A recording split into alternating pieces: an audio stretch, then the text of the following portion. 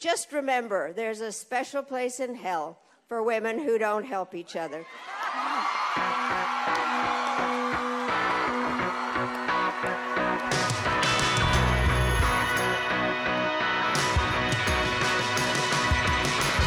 Welcome to A Special Place in Hell, the podcast where an aging Gen X author and a self-hating millennial activist come together to thoroughly and conclusively solve our culture war problems with our combined wit, wisdom, and, most importantly, lived experience. I am the aging Gen X author, Megan Daum, and with me is the self-hating millennial, Sarah Hayter. Hi, Sarah. Happy Thanksgiving. Hi, Megan. What are your Thanksgiving plans? I am not cooking as usual. Mm-hmm. I very rarely cook. I'm just going to a friend's house. I'm going. Nice. He's going to cook for a whole bunch of people. Friendsgiving. Friends, yeah. But I mean, there's going to be my friend Mike. It's going to be his family and many friends, and he's been cooking very, very large Thanksgiving meals for many years. So I haven't been to one in a while. So that is good.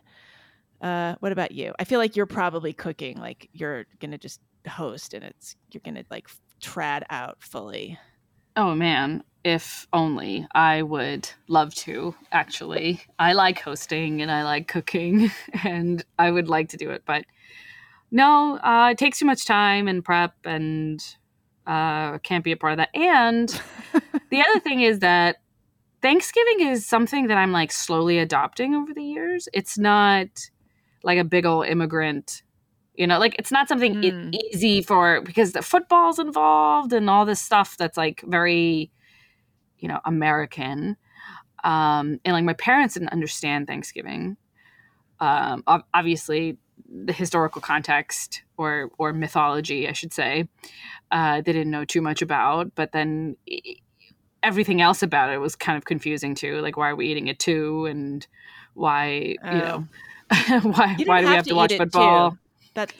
Yeah. But like cranberry sauce, it's not, It's out of a can. Why is it shaped? What is it molded? Well, why are we even eating it? That's my question. Yeah, that's what do you pair it with? I don't understand. Central American question.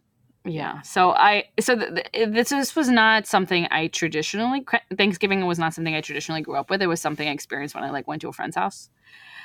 And my first real Thanksgiving wasn't until, I was in my early 20s. I went to a coworker's house and I did not know what to expect. And then there was food, dinner at 2, it was so early, and I was like, I don't understand what are you talking about? This is what. I don't think there's a rule that it has to. That's not true. People can have Thanksgiving dinner whenever they want. We always had it at normal dinner time. But why do some people have it early? I have no idea. I think because they plan to eat so much that they want to have it in the middle of the day, or they've been fasting, or they haven't eaten the day before. Probably unlikely, but.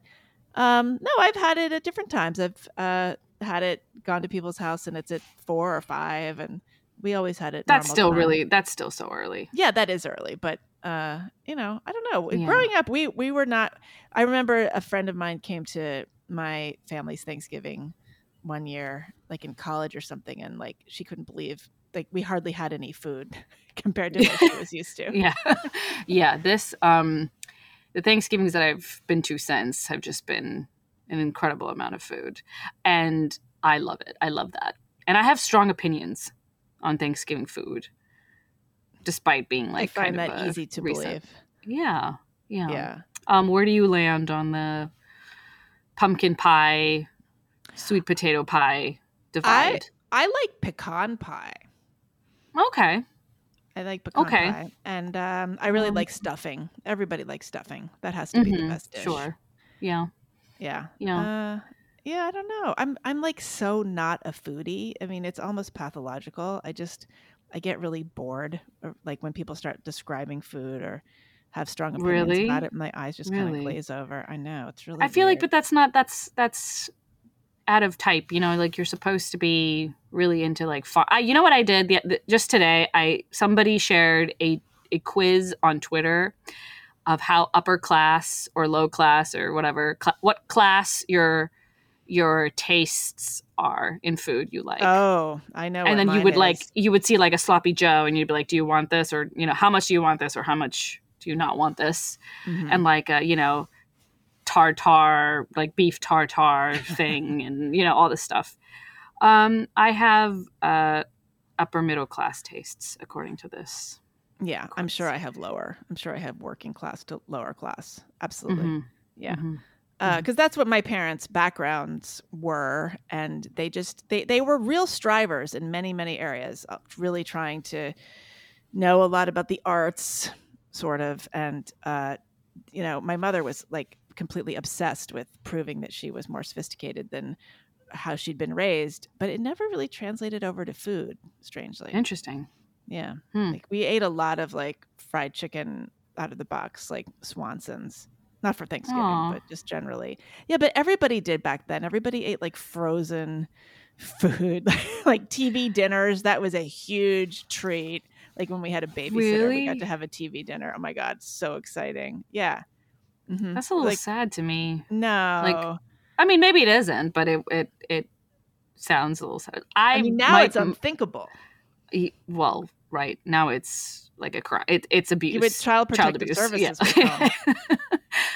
Actually, now frozen meals have improved so much. Like you really can get a really good meal, sometimes better than takeout from some places. Yeah. I've been very impressed by what the frozen meal industry has been able to accomplish. Good. Oh, good. But growing up, I had like my mom made hand cooked every meal, and I was shocked to know that people didn't always have like a home cooked meal all the time.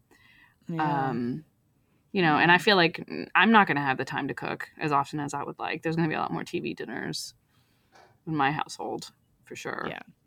But they're flat screen TV dinners.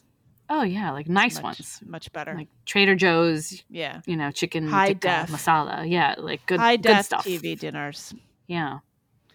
Yeah. Well, that's good. Okay, so are you cooking anything tomorrow? What are you going to make to bring? Oh gosh. I haven't thought about that. You haven't thought about it? We're recording this I on don't Wednesday know. evening, by the way, folks. I Thanksgiving's can make tomorrow. a green bean casserole. I'm pretty good at that.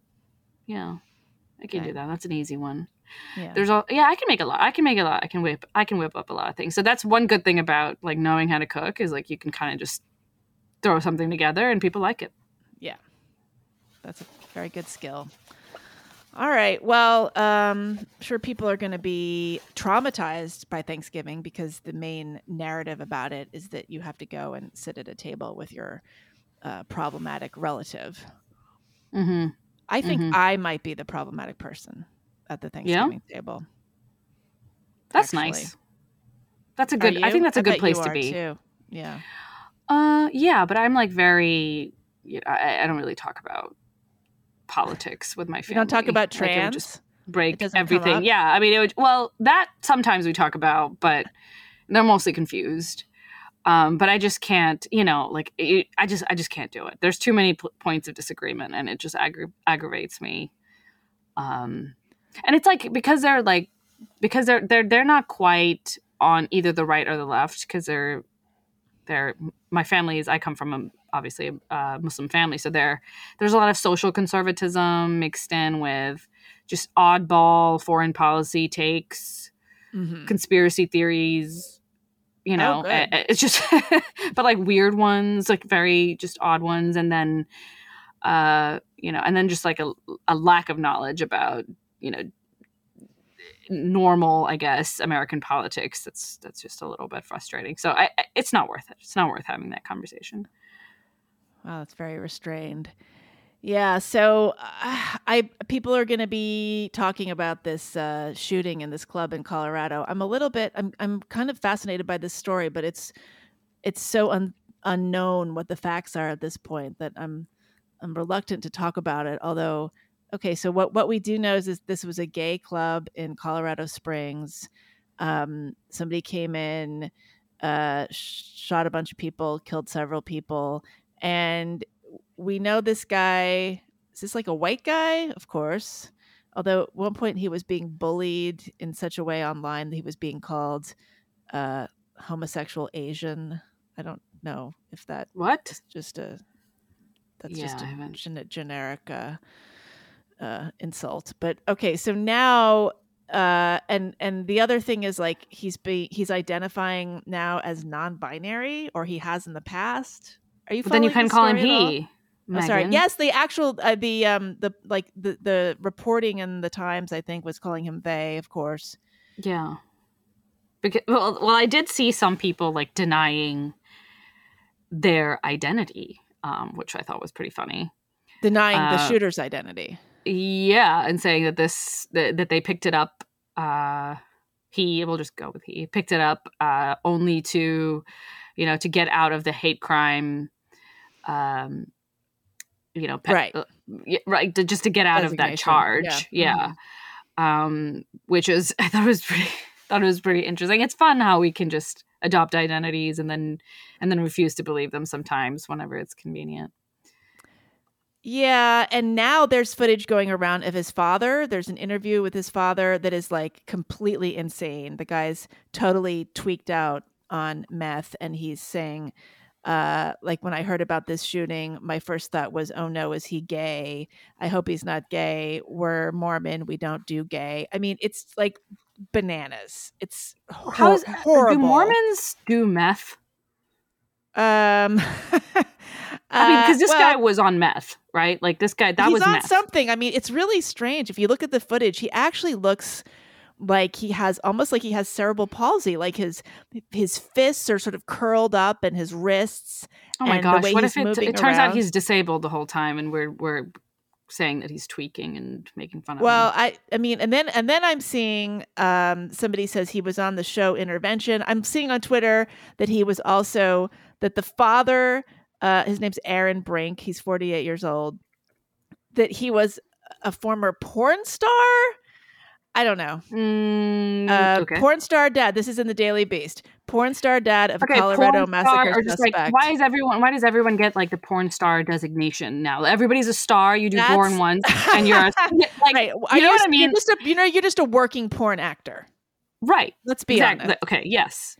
Yeah. So more will come out about this family, I'm sure. Or maybe it won't. Like, what do you think it would take to have this story just kind of disappeared?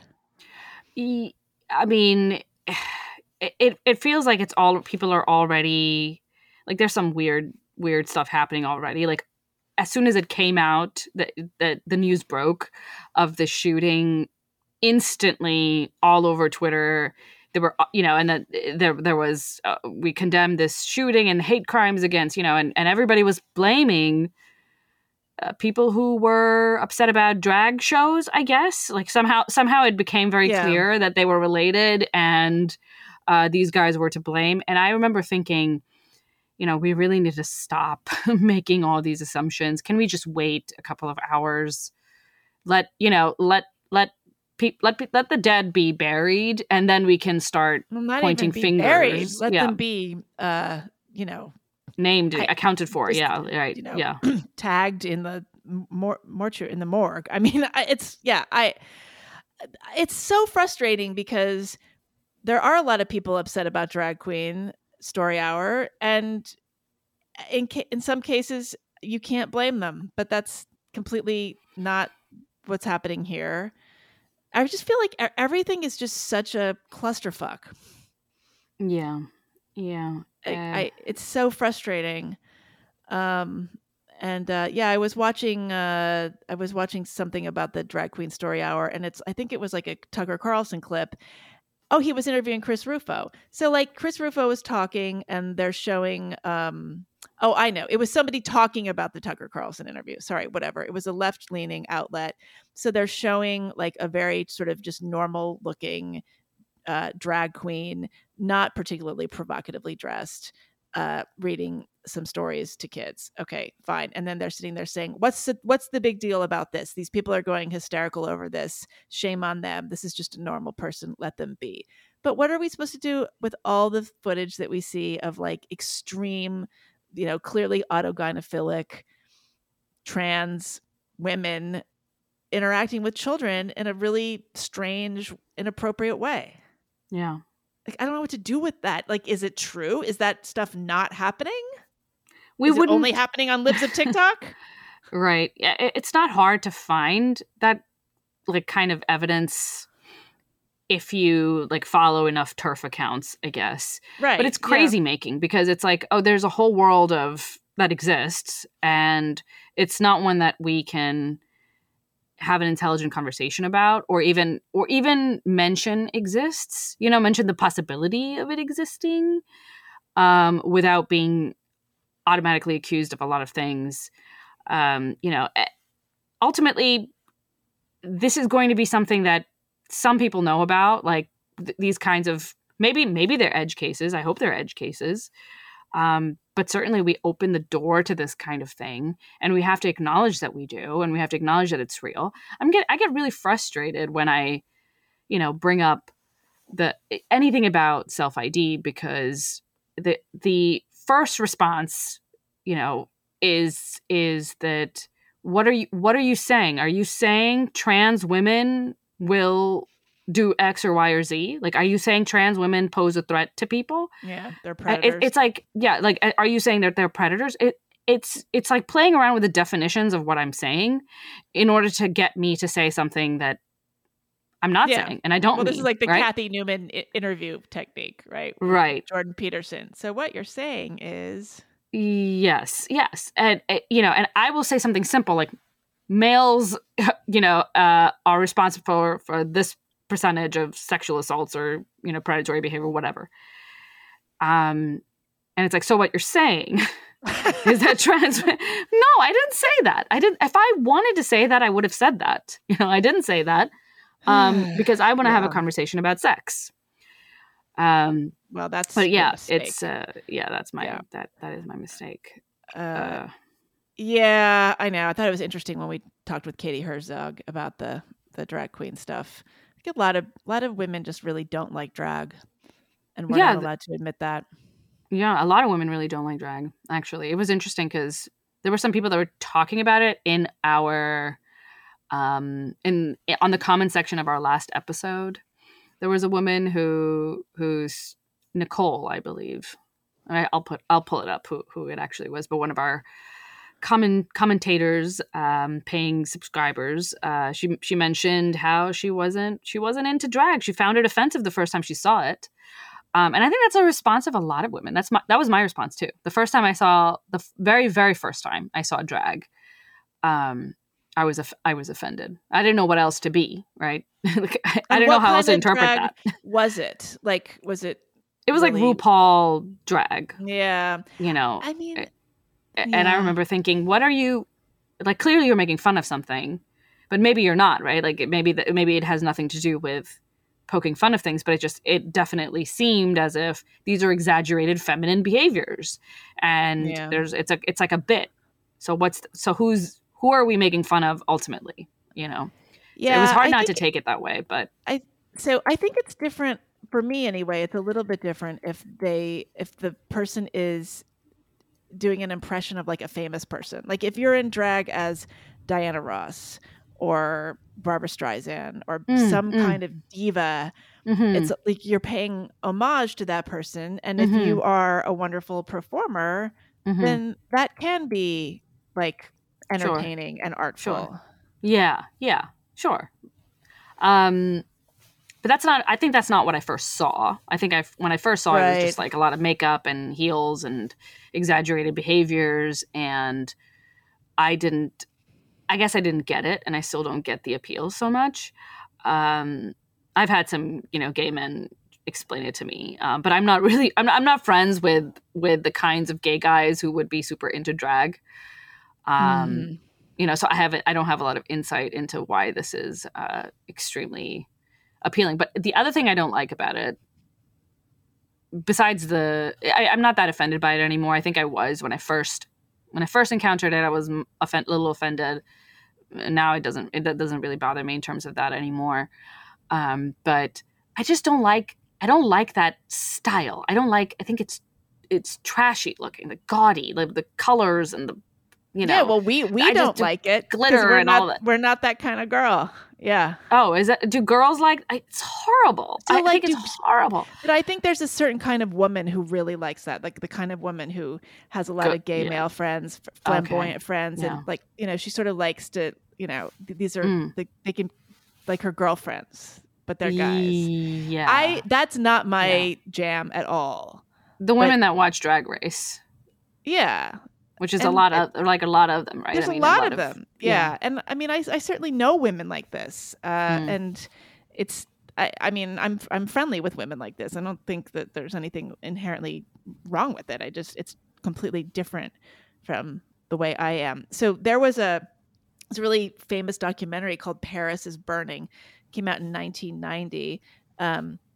About the drag scene in New York City and drag balls, and it was focused on a lot of Black and Latino, gay and transgender communities, and it was a fantastic movie. It was directed by a young white woman named Jenny Livingston, and it was so good.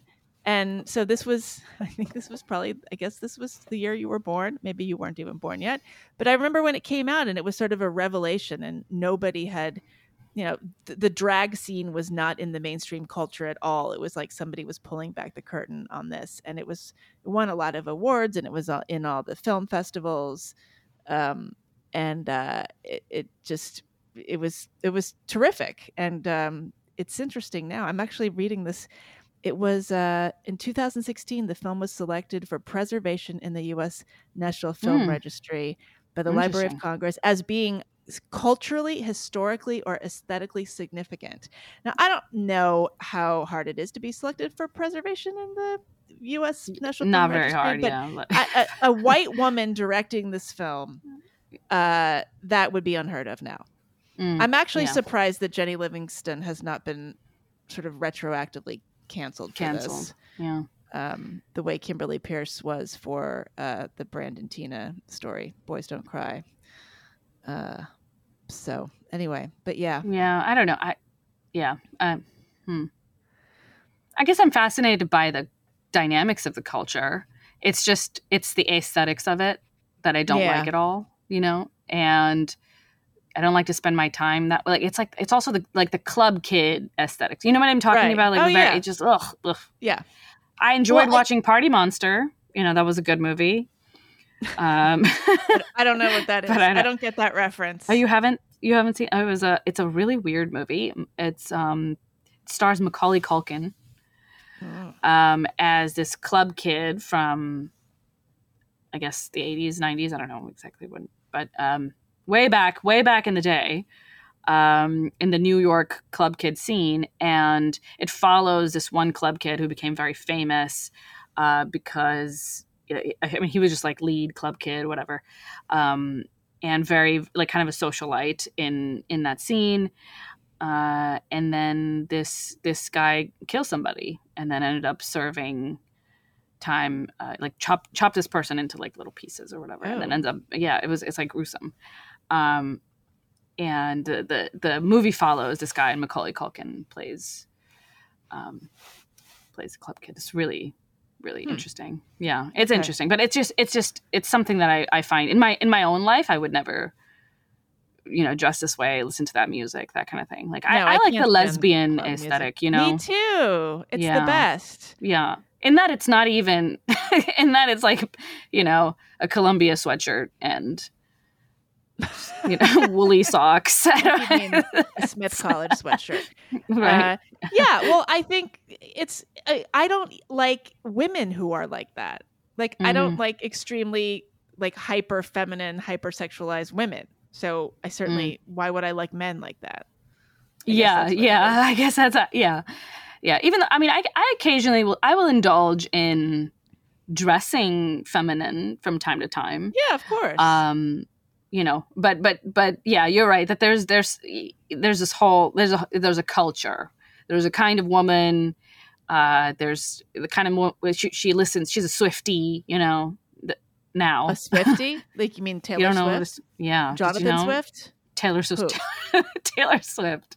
I'm Yeah, so Taylor old Swift. that Taylor Swiftie Swift means Jonathan Swift. Yeah, Yeah. that's adorable.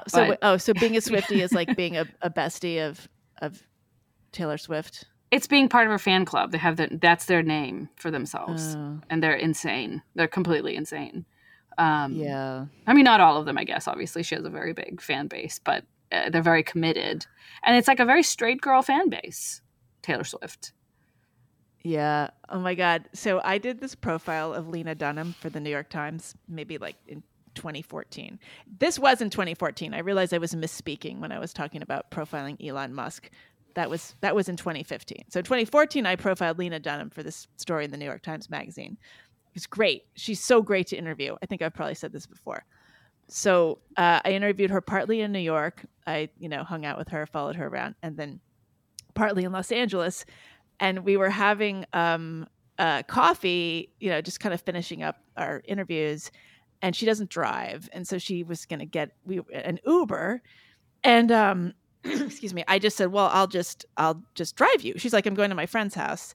And I said, well, I'll just drive you, whatever. I have my car. And she's like, oh, okay. She's like, I'm going to get the instructions. And she's like, got her, GPS, and we're trying to figure out how to get there. We're like winding through the hills and all this. And she's like, okay, just don't tell anybody. I'm just going to tell you this. Don't tell anybody. We're going to Taylor Swift's house. You're driving me to Taylor Swift's house right now. That's where we're going. That's my friend. And so, yeah, Wow. I dropped her off in front of some big gate. You didn't ask if you could go in. Okay, this is how in 2014, I think I like barely knew who Taylor Swift was. To this day, I don't think I could name any Taylor Swift song except for Shake It Off, which I love. Yeah, really? Yeah, I mean, well, I don't know any of her they're songs. Fine in like this pop like kind of superficial way. I think they're all good. I mean, I don't love Shake It Off as if like I would actually pay for it and listen to it of my own volition. Yeah, but if it was playing, I don't like. You'd enjoy it, yeah. Sure, I feel that way about a lot of pop music, where it's like it's fine, it's on. I'm having. A good time, pop music now is horrifically bad. Just absolutely. Not all of it. Some of it. Well, so there's like an indie music scene that's really good. Yeah. And pop is back in the indie scene, which is interesting. And it's so easy for anybody to produce music now. You don't really need amazing. Yeah. It's a problem, but it's also that a lot of people can be creative without a lot of tools. Just like some tools, obviously, but without a lot of like professional help. You don't necessarily need like a studio, and you can make some interesting music. So there's actually some. If you stop listening to the radio, you can find some interesting stuff. No, that's true. Yeah, no, I've discovered some new artists lately, but the stuff that's in the top 40 or that's all garbage. 10, unbelievably bad. All garbage. I think it's designed to be listened to on your phone. I mean, just the production. It's just like the compression and the auto-tune and it is just dreck. Yeah. Yeah. Sorry, I sound like a really old person, but no. I think these are that. I mean, there is something about there was the time that we shifted from even CDs to MP3s. I feel like I noticed a difference in audio quality in the songs that I liked, and it was kind of sad. Oh yeah, because they're not. Yeah, you're never going to go back the other way. You're just. So you never have any interest in listening to vinyl, do you? It sounds expensive. It's expensive. Oh my gosh! You have to it's like a hobby. You have to collect things. You know. One time I rented an Airbnb and it had like a bunch of records and stuff. That was is a thing of Airbnbs. Yeah, when you take a Airbnb picture, always has a turntable. Right. Yeah. And the Bob Dylan LP. Yeah. Yes. Right. That's funny that you think it's expensive because when CDs came out, I think they were quite a bit more expensive than records. But yeah, so that was how you listened to records, and then absolutely, yeah. And then what? A Walkman? Player. You got a Walkman? Yeah. I listened to records when I was a kid, and then we had cassettes. And so Right. that was exciting because you could record things off of the The radio. radio. So you listen Yeah, to the I radio did and you that. wait for your favorite song to come on. And then when it came on, you would hold your little like Yeah, portable yeah. cassette player up against the speaker and get like a terrible recording of it. And then at some point, like I had the technology to like record directly, like, you know, you could plug Yeah. something into something and it would sound better. But yeah, and then CDs came out. The first CD I ever bought was Sting's Dream of the Blue Turtles, 1985. Wow. Yeah. Wow. Good album. Good record to have on CD. Mm-hmm. Very high production value. Anyway, I don't know how we got on that. Drag queens, kitsch, Drag queens, bad culture. Bad culture. Taylor Swift. Yeah. Do the Swifties have a political ideology? Or are they totally apolitical? I think their political stance is like the political stance of a chai latte. You know what I'm saying? Oh, you mean a pumpkin spice latte? Pumpkin spice latte. They're basic bitch. Sure. Yeah, right. They're exactly. the basic bitch party. Yes. Got it. Yes. Yeah. That's all you need to know. That's yeah. Mm-hmm. Okay. Yeah. Okay. So what were we talking? Yeah. What were we talking about? About whatever it was, we covered it, right? Thanksgiving gonna be hard for people. Whatever. Yes. Colorado shooter. Gay clubs. Drag being terrible. Yeah. We shall see what happens with the Colorado story. And, right. It's how about people just like why don't we just let it all like fall where it's going to, let's just find out more information. If you're a journalist and you're not right on the story, you have screwed up. You got to respond immediately. Yeah. Well, it's really, somebody said, a friend of mine said today, like, here's my opinion about this. Here's an idea I have about this Colorado shooting. And maybe that's an op-ed. And I said, well, you could better write it right now. You better write it today.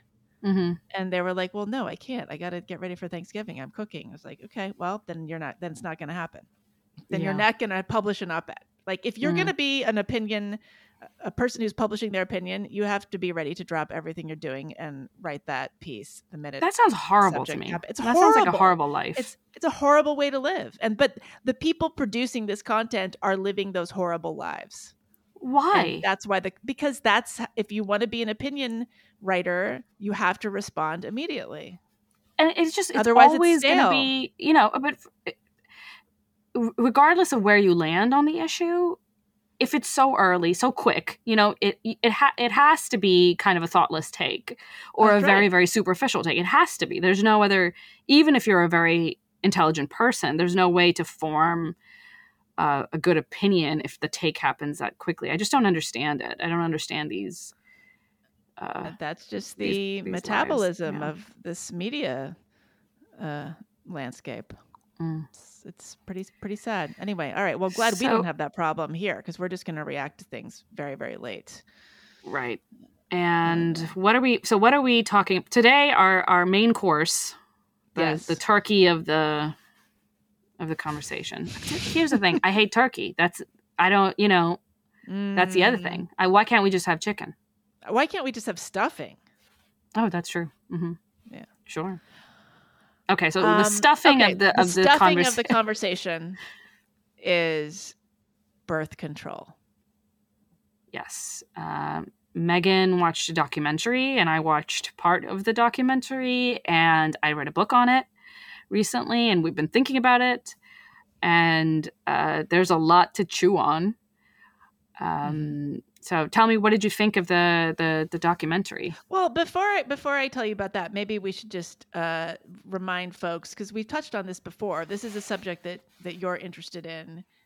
You were reading this book, and you mentioned it a couple episodes ago that you were a couple chapters in. Mm-hmm. And so is the premise that people are starting to recognize the fact that hormonal birth control was never originally designed to be taken for decades and decades of your life? It's not so much not quite, although she I think she touches on that maybe at some point, but it's just largely that we don't know exactly what this is doing, and here's what we, what we might, here's what we can guess. Here's what we do know. And her main, the main thing that she wants women to know is that it's not the case that the pill just stops your cycle and doesn't really affect you in any other way. It is changing who you are on a very deep level. And she goes to some lengths to really drill this point she starts the book with talking about, what are you? You are your biology and you are your hormones, and it changes your hormonal profile, whatever that happens to be, changes a lot about what we consider ourselves to be. So when you are messing with your hormones, even in this way that's supposed to be extremely safe, you are changing yourself.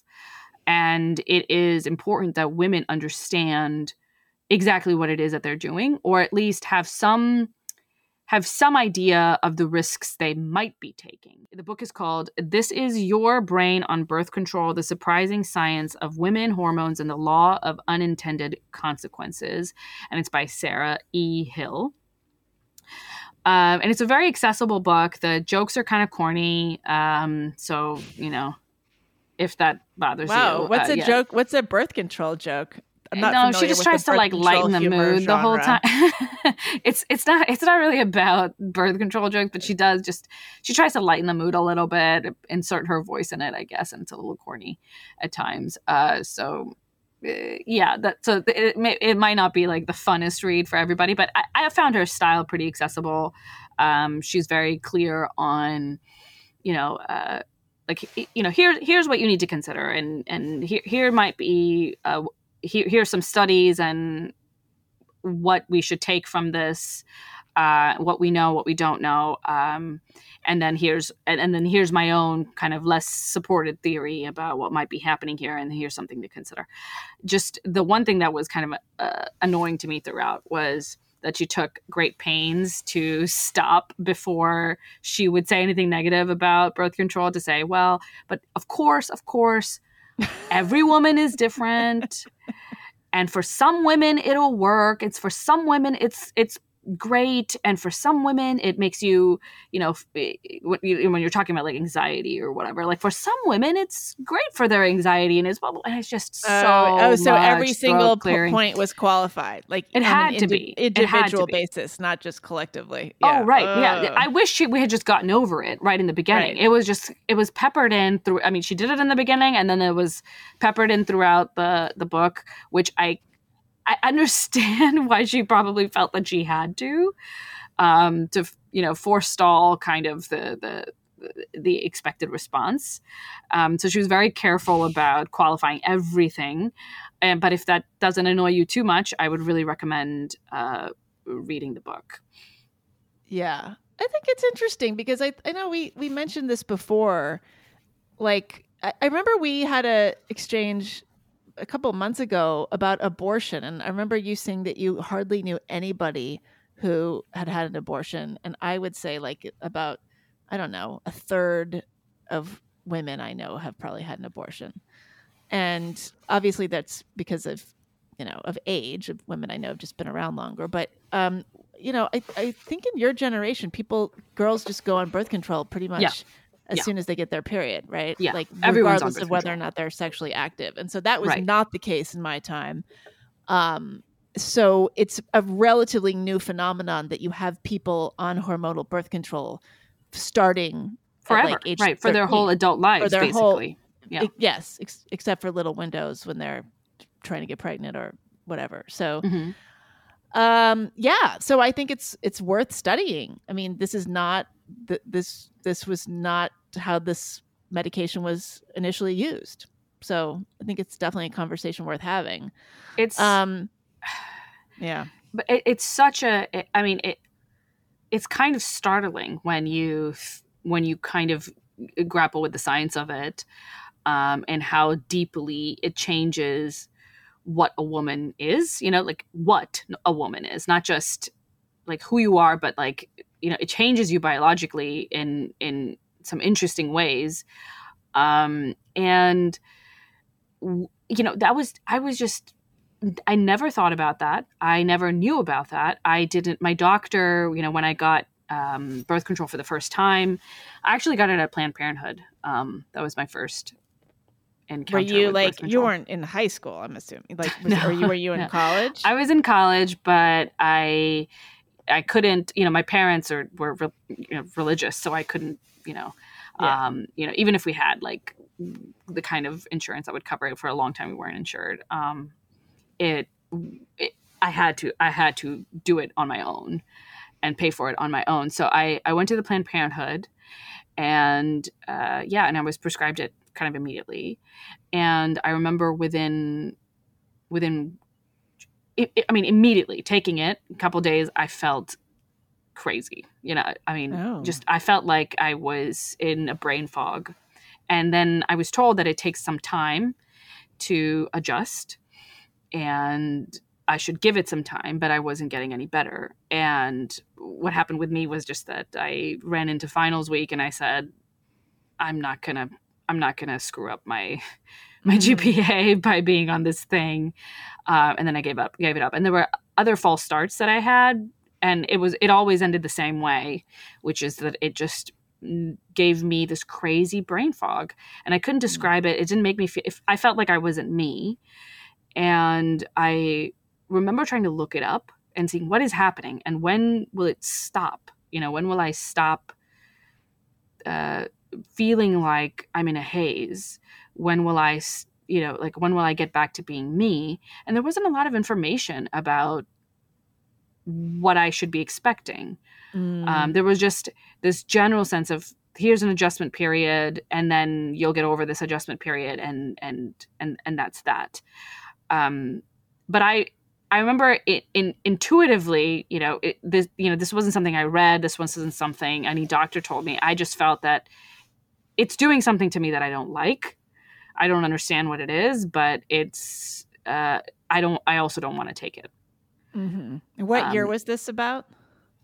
This was, well, I tried it a couple of times because I thought maybe it was just that kind of birth control. So I think I tried three different times. I tried to get on birth control, and every single time I tried a totally different formulation.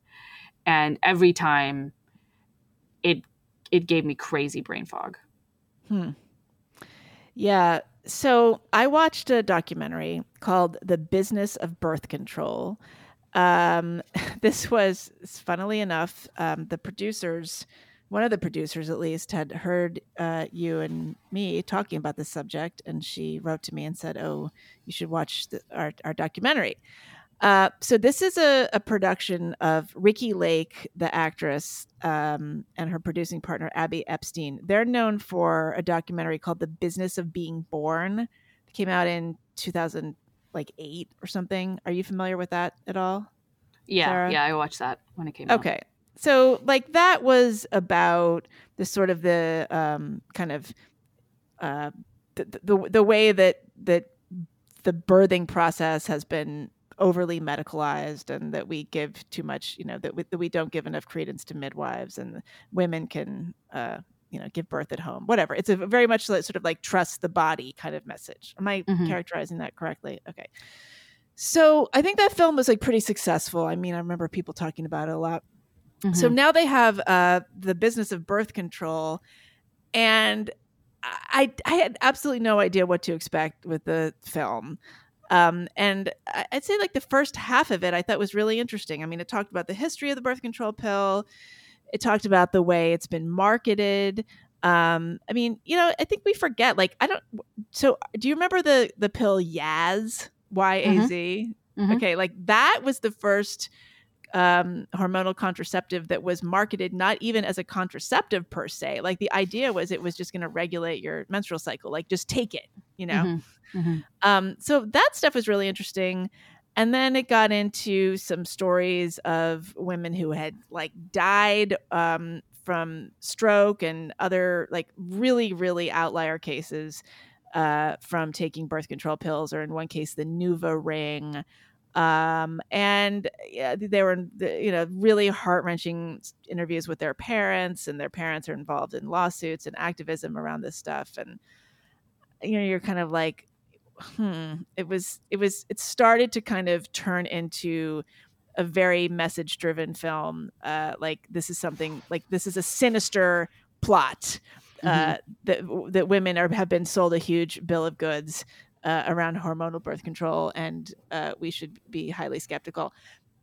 And then by the end, it's like oh, now there's this whole new movement, and women are taking control of their fertility, and they don't need any kind of like birth control at all beyond the rhythm method. They don't use the term the rhythm method. That's very old fashioned, but using period trackers and knowing when they're fertile and when they aren't. And like, they're showing all these like activist educators going around and teaching women how to understand their periods. And then it gets into this entrepreneurial sector, and there's all these apps, and there's technology like for, again, like the period tracker apps. And anyway, it got very, very, very, I'm not going to say propagandistic, but it was like selling these girl bosses.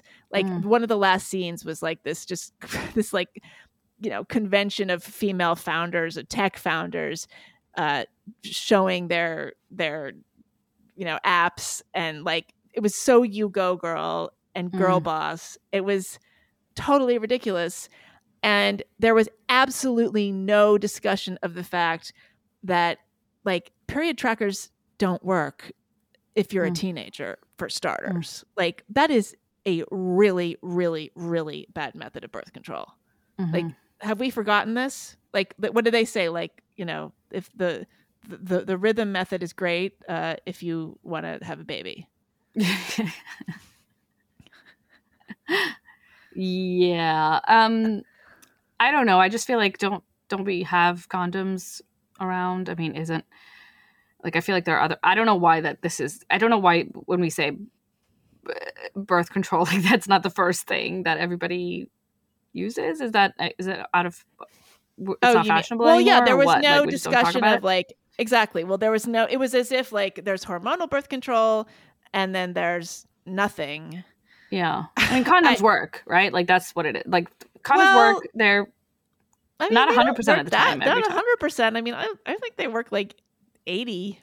No, they work more than that. They work. Really? They work, but like there's a lot of user error. There is user error with condoms, unfortunately. But it, so long as you're just like you're a normal person, you're not heavily intoxicated, you're not whatever, like condoms will probably work. They're fairly reliable. And if you think they're not, you can take plan B or whatever it is the next day. I just don't. I don't actually understand why we need birth control or something other than condoms necessarily. Really? But maybe, yeah. Oh my God, we need to interview a guy about this. Oh, is it really? Men really? hate condoms. They hate them. I mean, do I they? don't blame them. I mean, yeah. Okay. Well, all right. Commenters. Yeah, tell us how much do you hate condoms? I feel like, but then that's a crazy thing to drive this decision.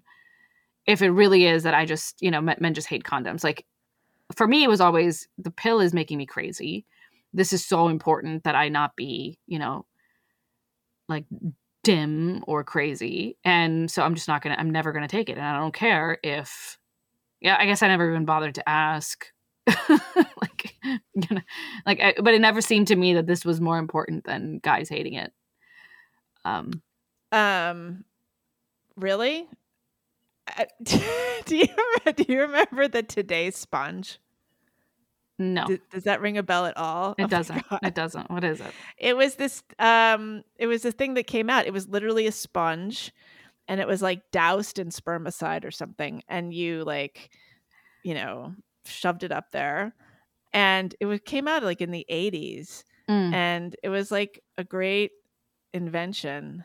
And then, you know, I have a story about this, but I'm not going to tell it. Maybe I'll save it for the bonus content. But it seemed like it was a great thing for a while because it was like more effective than condoms, and also like you didn't have to use a condom or something. And then, but they either like went off, they went off the market, or they became very rare. It became very hard to find them. So it was a joke on Seinfeld. There was a whole episode of Seinfeld about the sponge and is he sponge worthy?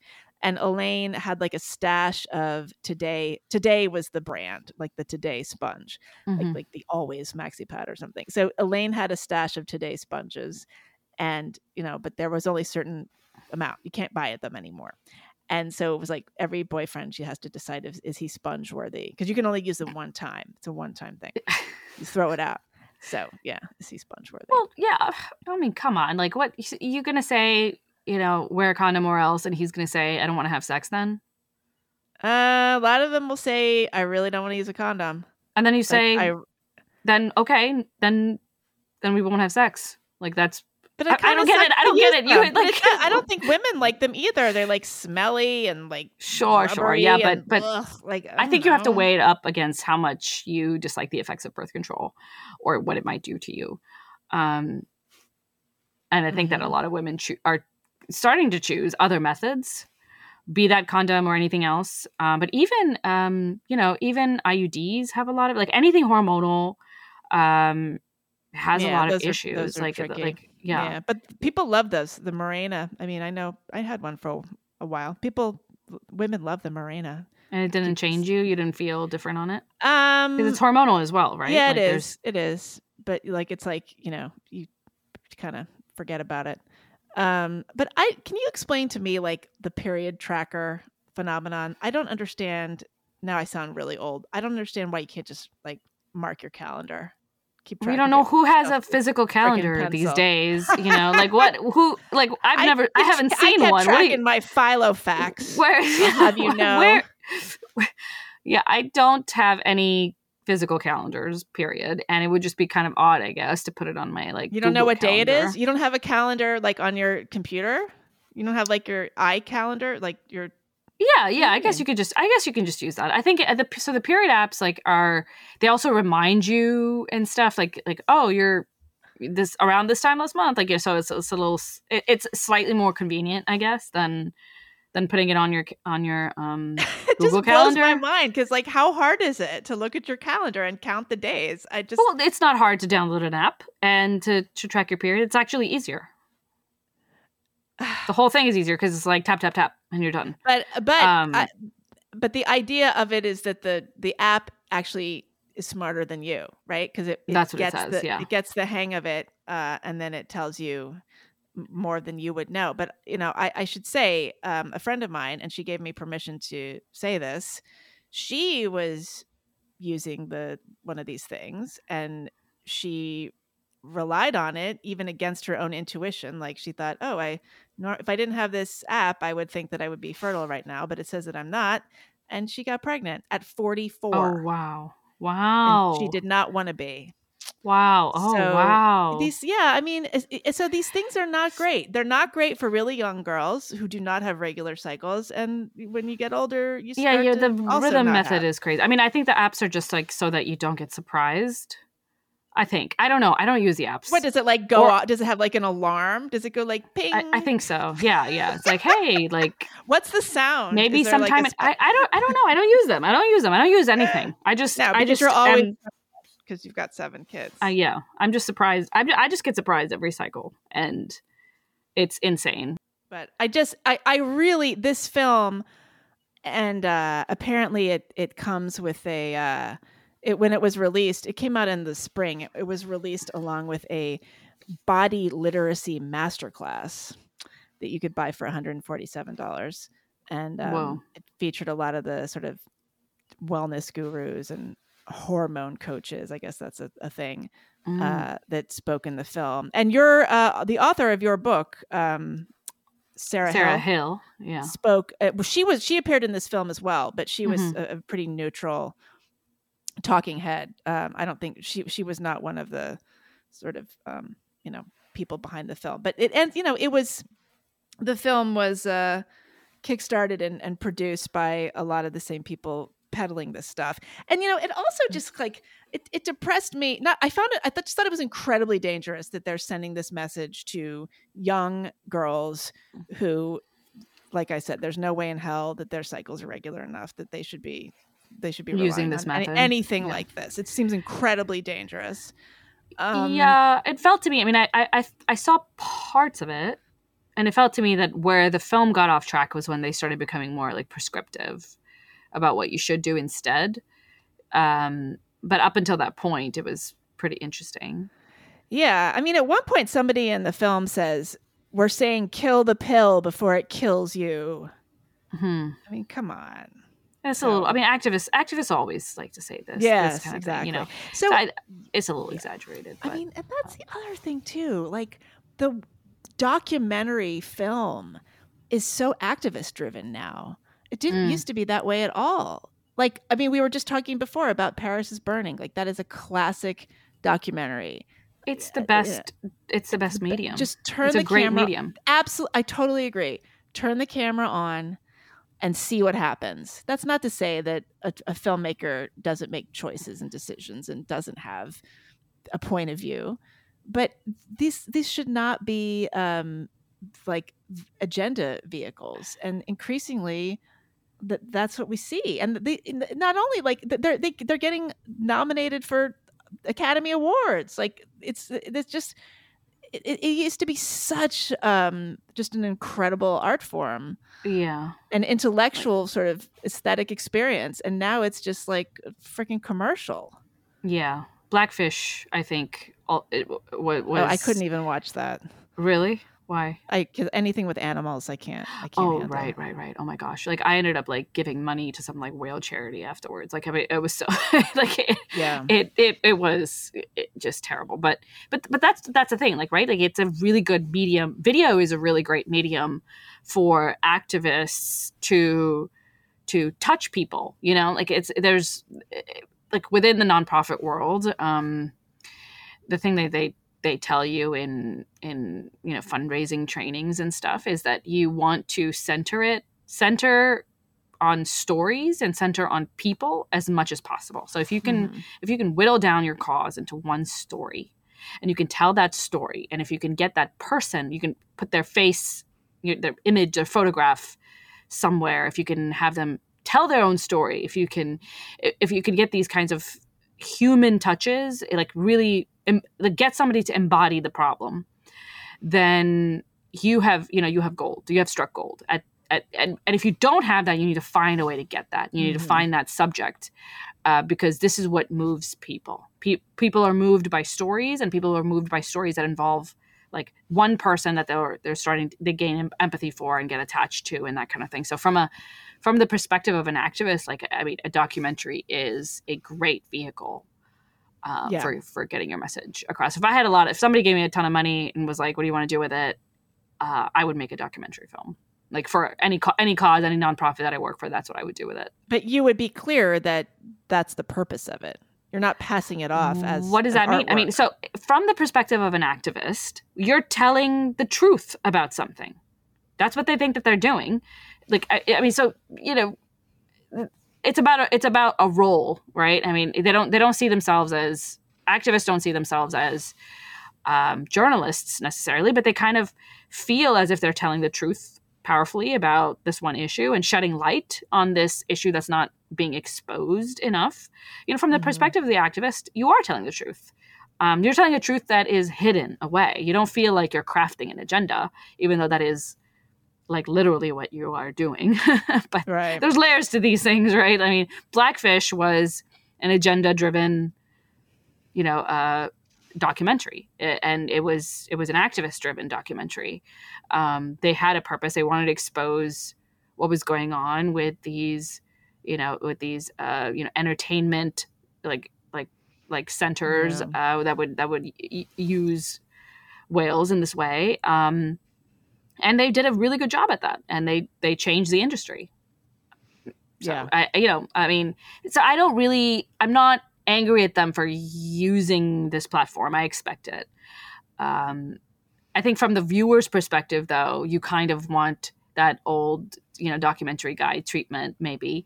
At the same time, that though, there are a lot of people who think they're going into something and they're going to be telling the nuanced truth about everything, and they try very hard at that, and that's very noble. But ultimately, we're all a little bit biased, aren't we? Like, we all have our own internal agendas. And I guess so. I feel, I'm just trying to think.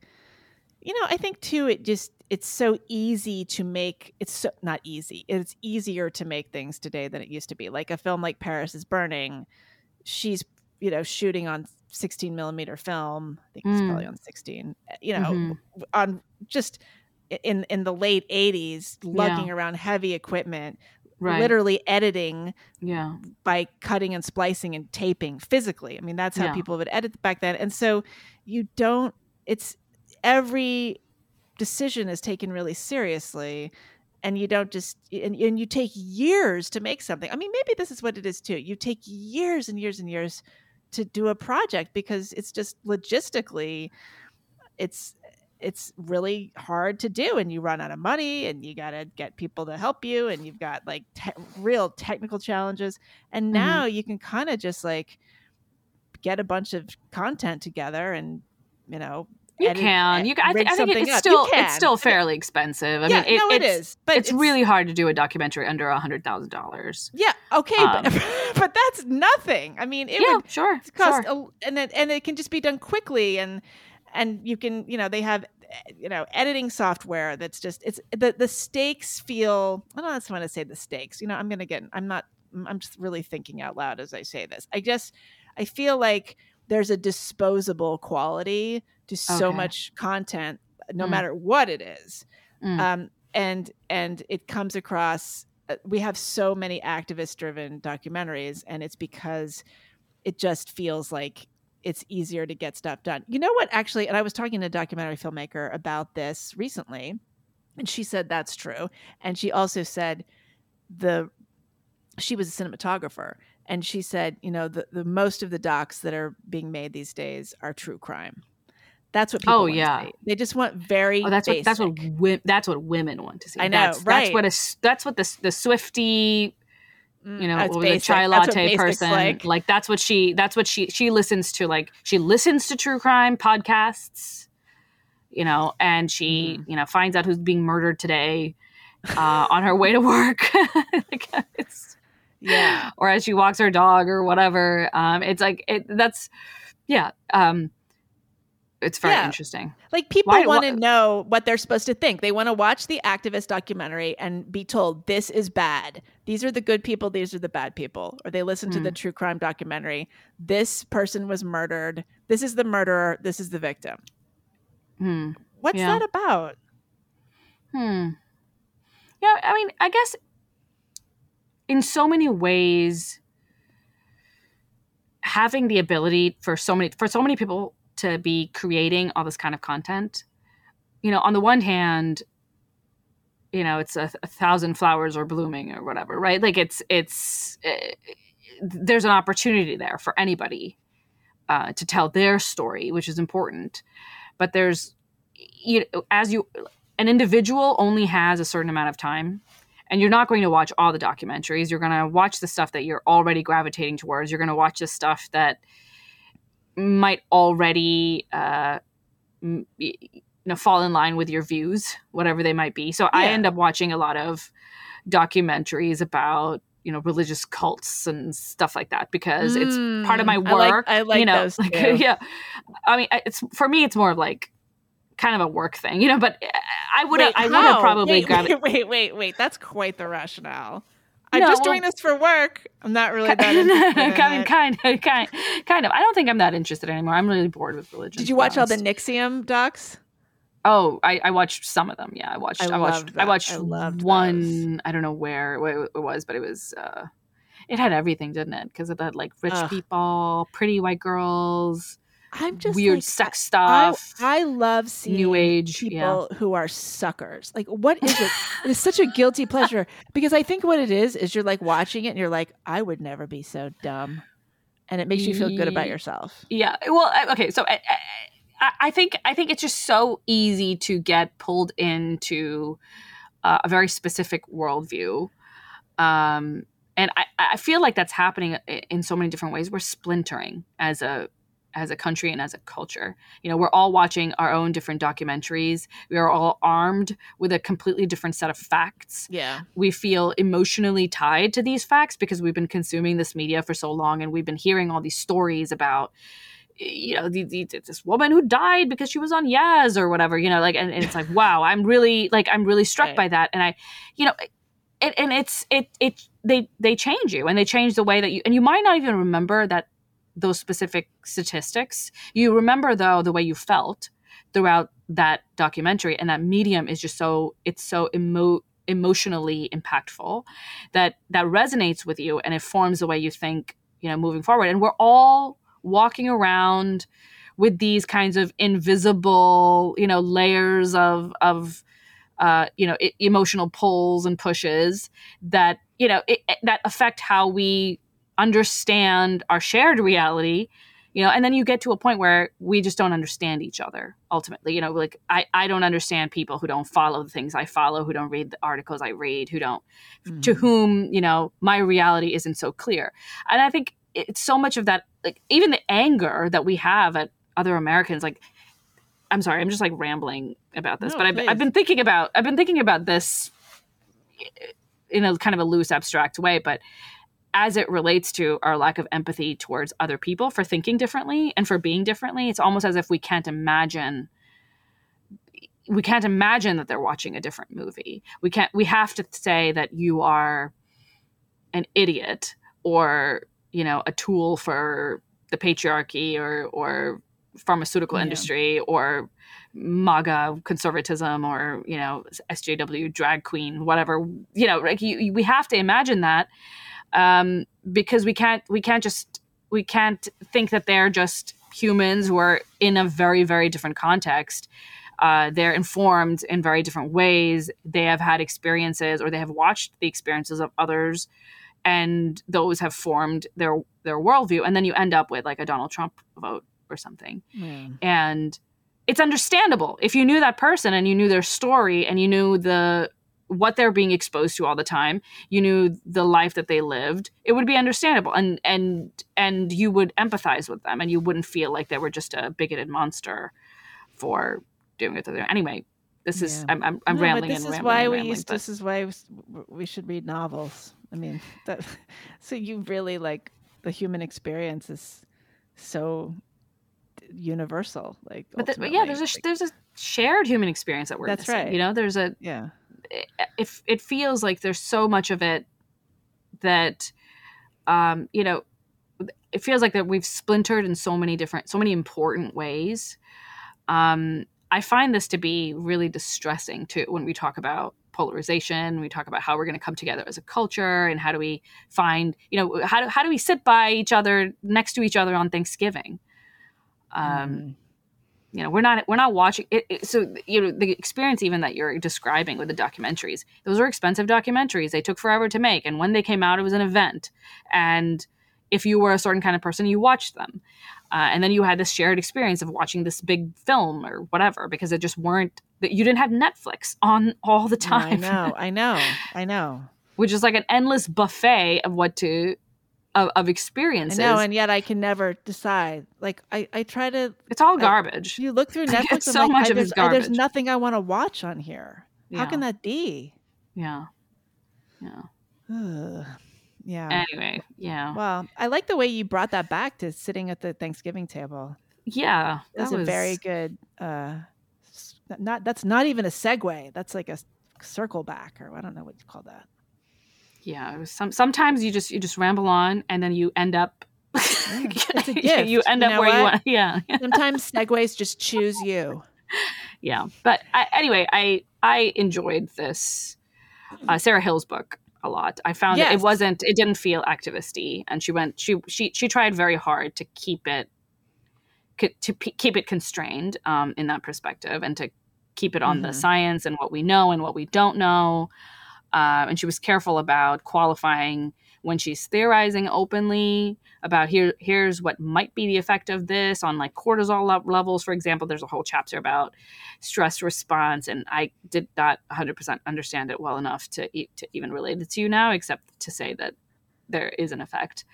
There was some discussion about the way that birth control changes the way women, the way what women find attractive in a man. Oh, yeah. So there was, I think that was in the documentary as well. They discussed some of those studies.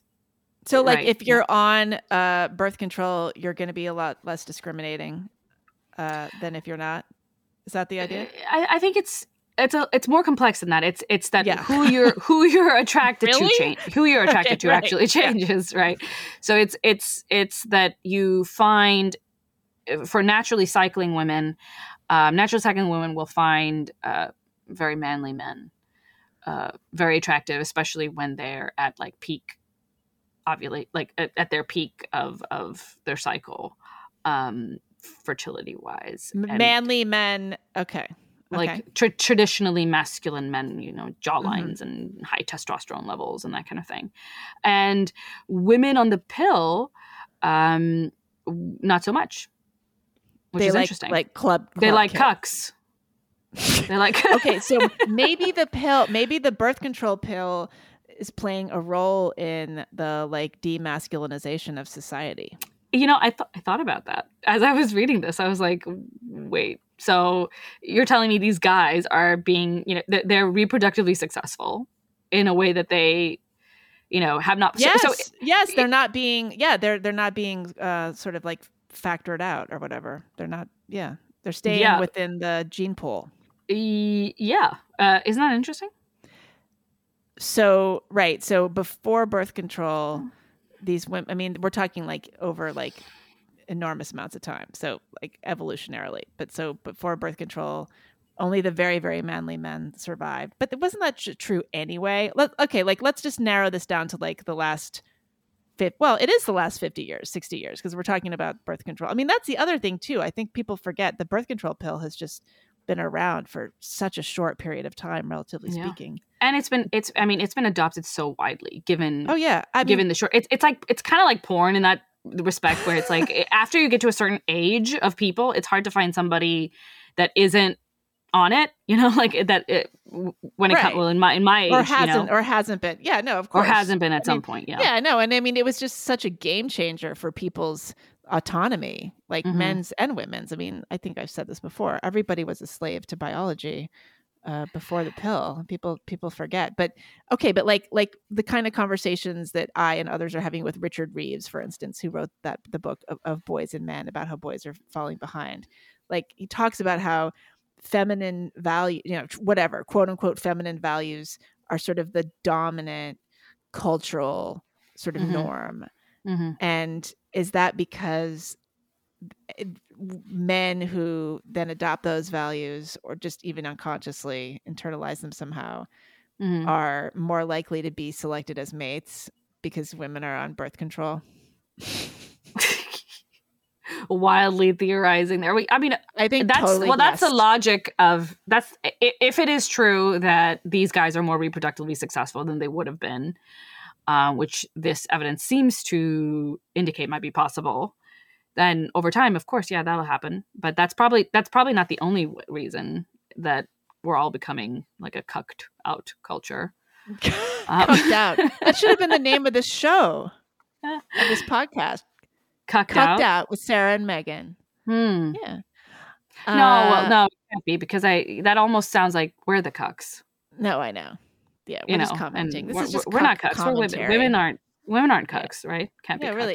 Is there a female version of cuck? Like what would it be? Well, I think there is. Yeah, there is. There is like a female version. I don't know what it's called, but it might be a similar thing. But it's like doormat. It's similar. It's like cuck something, and then it's those are women that cuckette like it. I like that. Cuckette, yeah. Doesn't have the same connotation. So I like it. she theorizes a lot in her book about what the consequences of the pill might be to broader society, and just the fact that it changes our sexual desire and drives in so many important ways. I mean, it changes the drives and desires of women, which of course changes the behavior of men. Like if men feel that they have to do certain kinds of things to gain female, attention and like retain the woman, then they will do those things because that's a very, very powerful drive for them. So even if it's not like necessarily like genetically cucked men, I mean, they will behave differently if women are choosing differently. Right. All right, so we should just get rid of birth control totally. We should just go back. I think that's the conclusion. We have to reach a conclusion, right? Pretty we clearly. have to be like very clearly, everybody Resolved. Give it up. Everybody become a trad wife.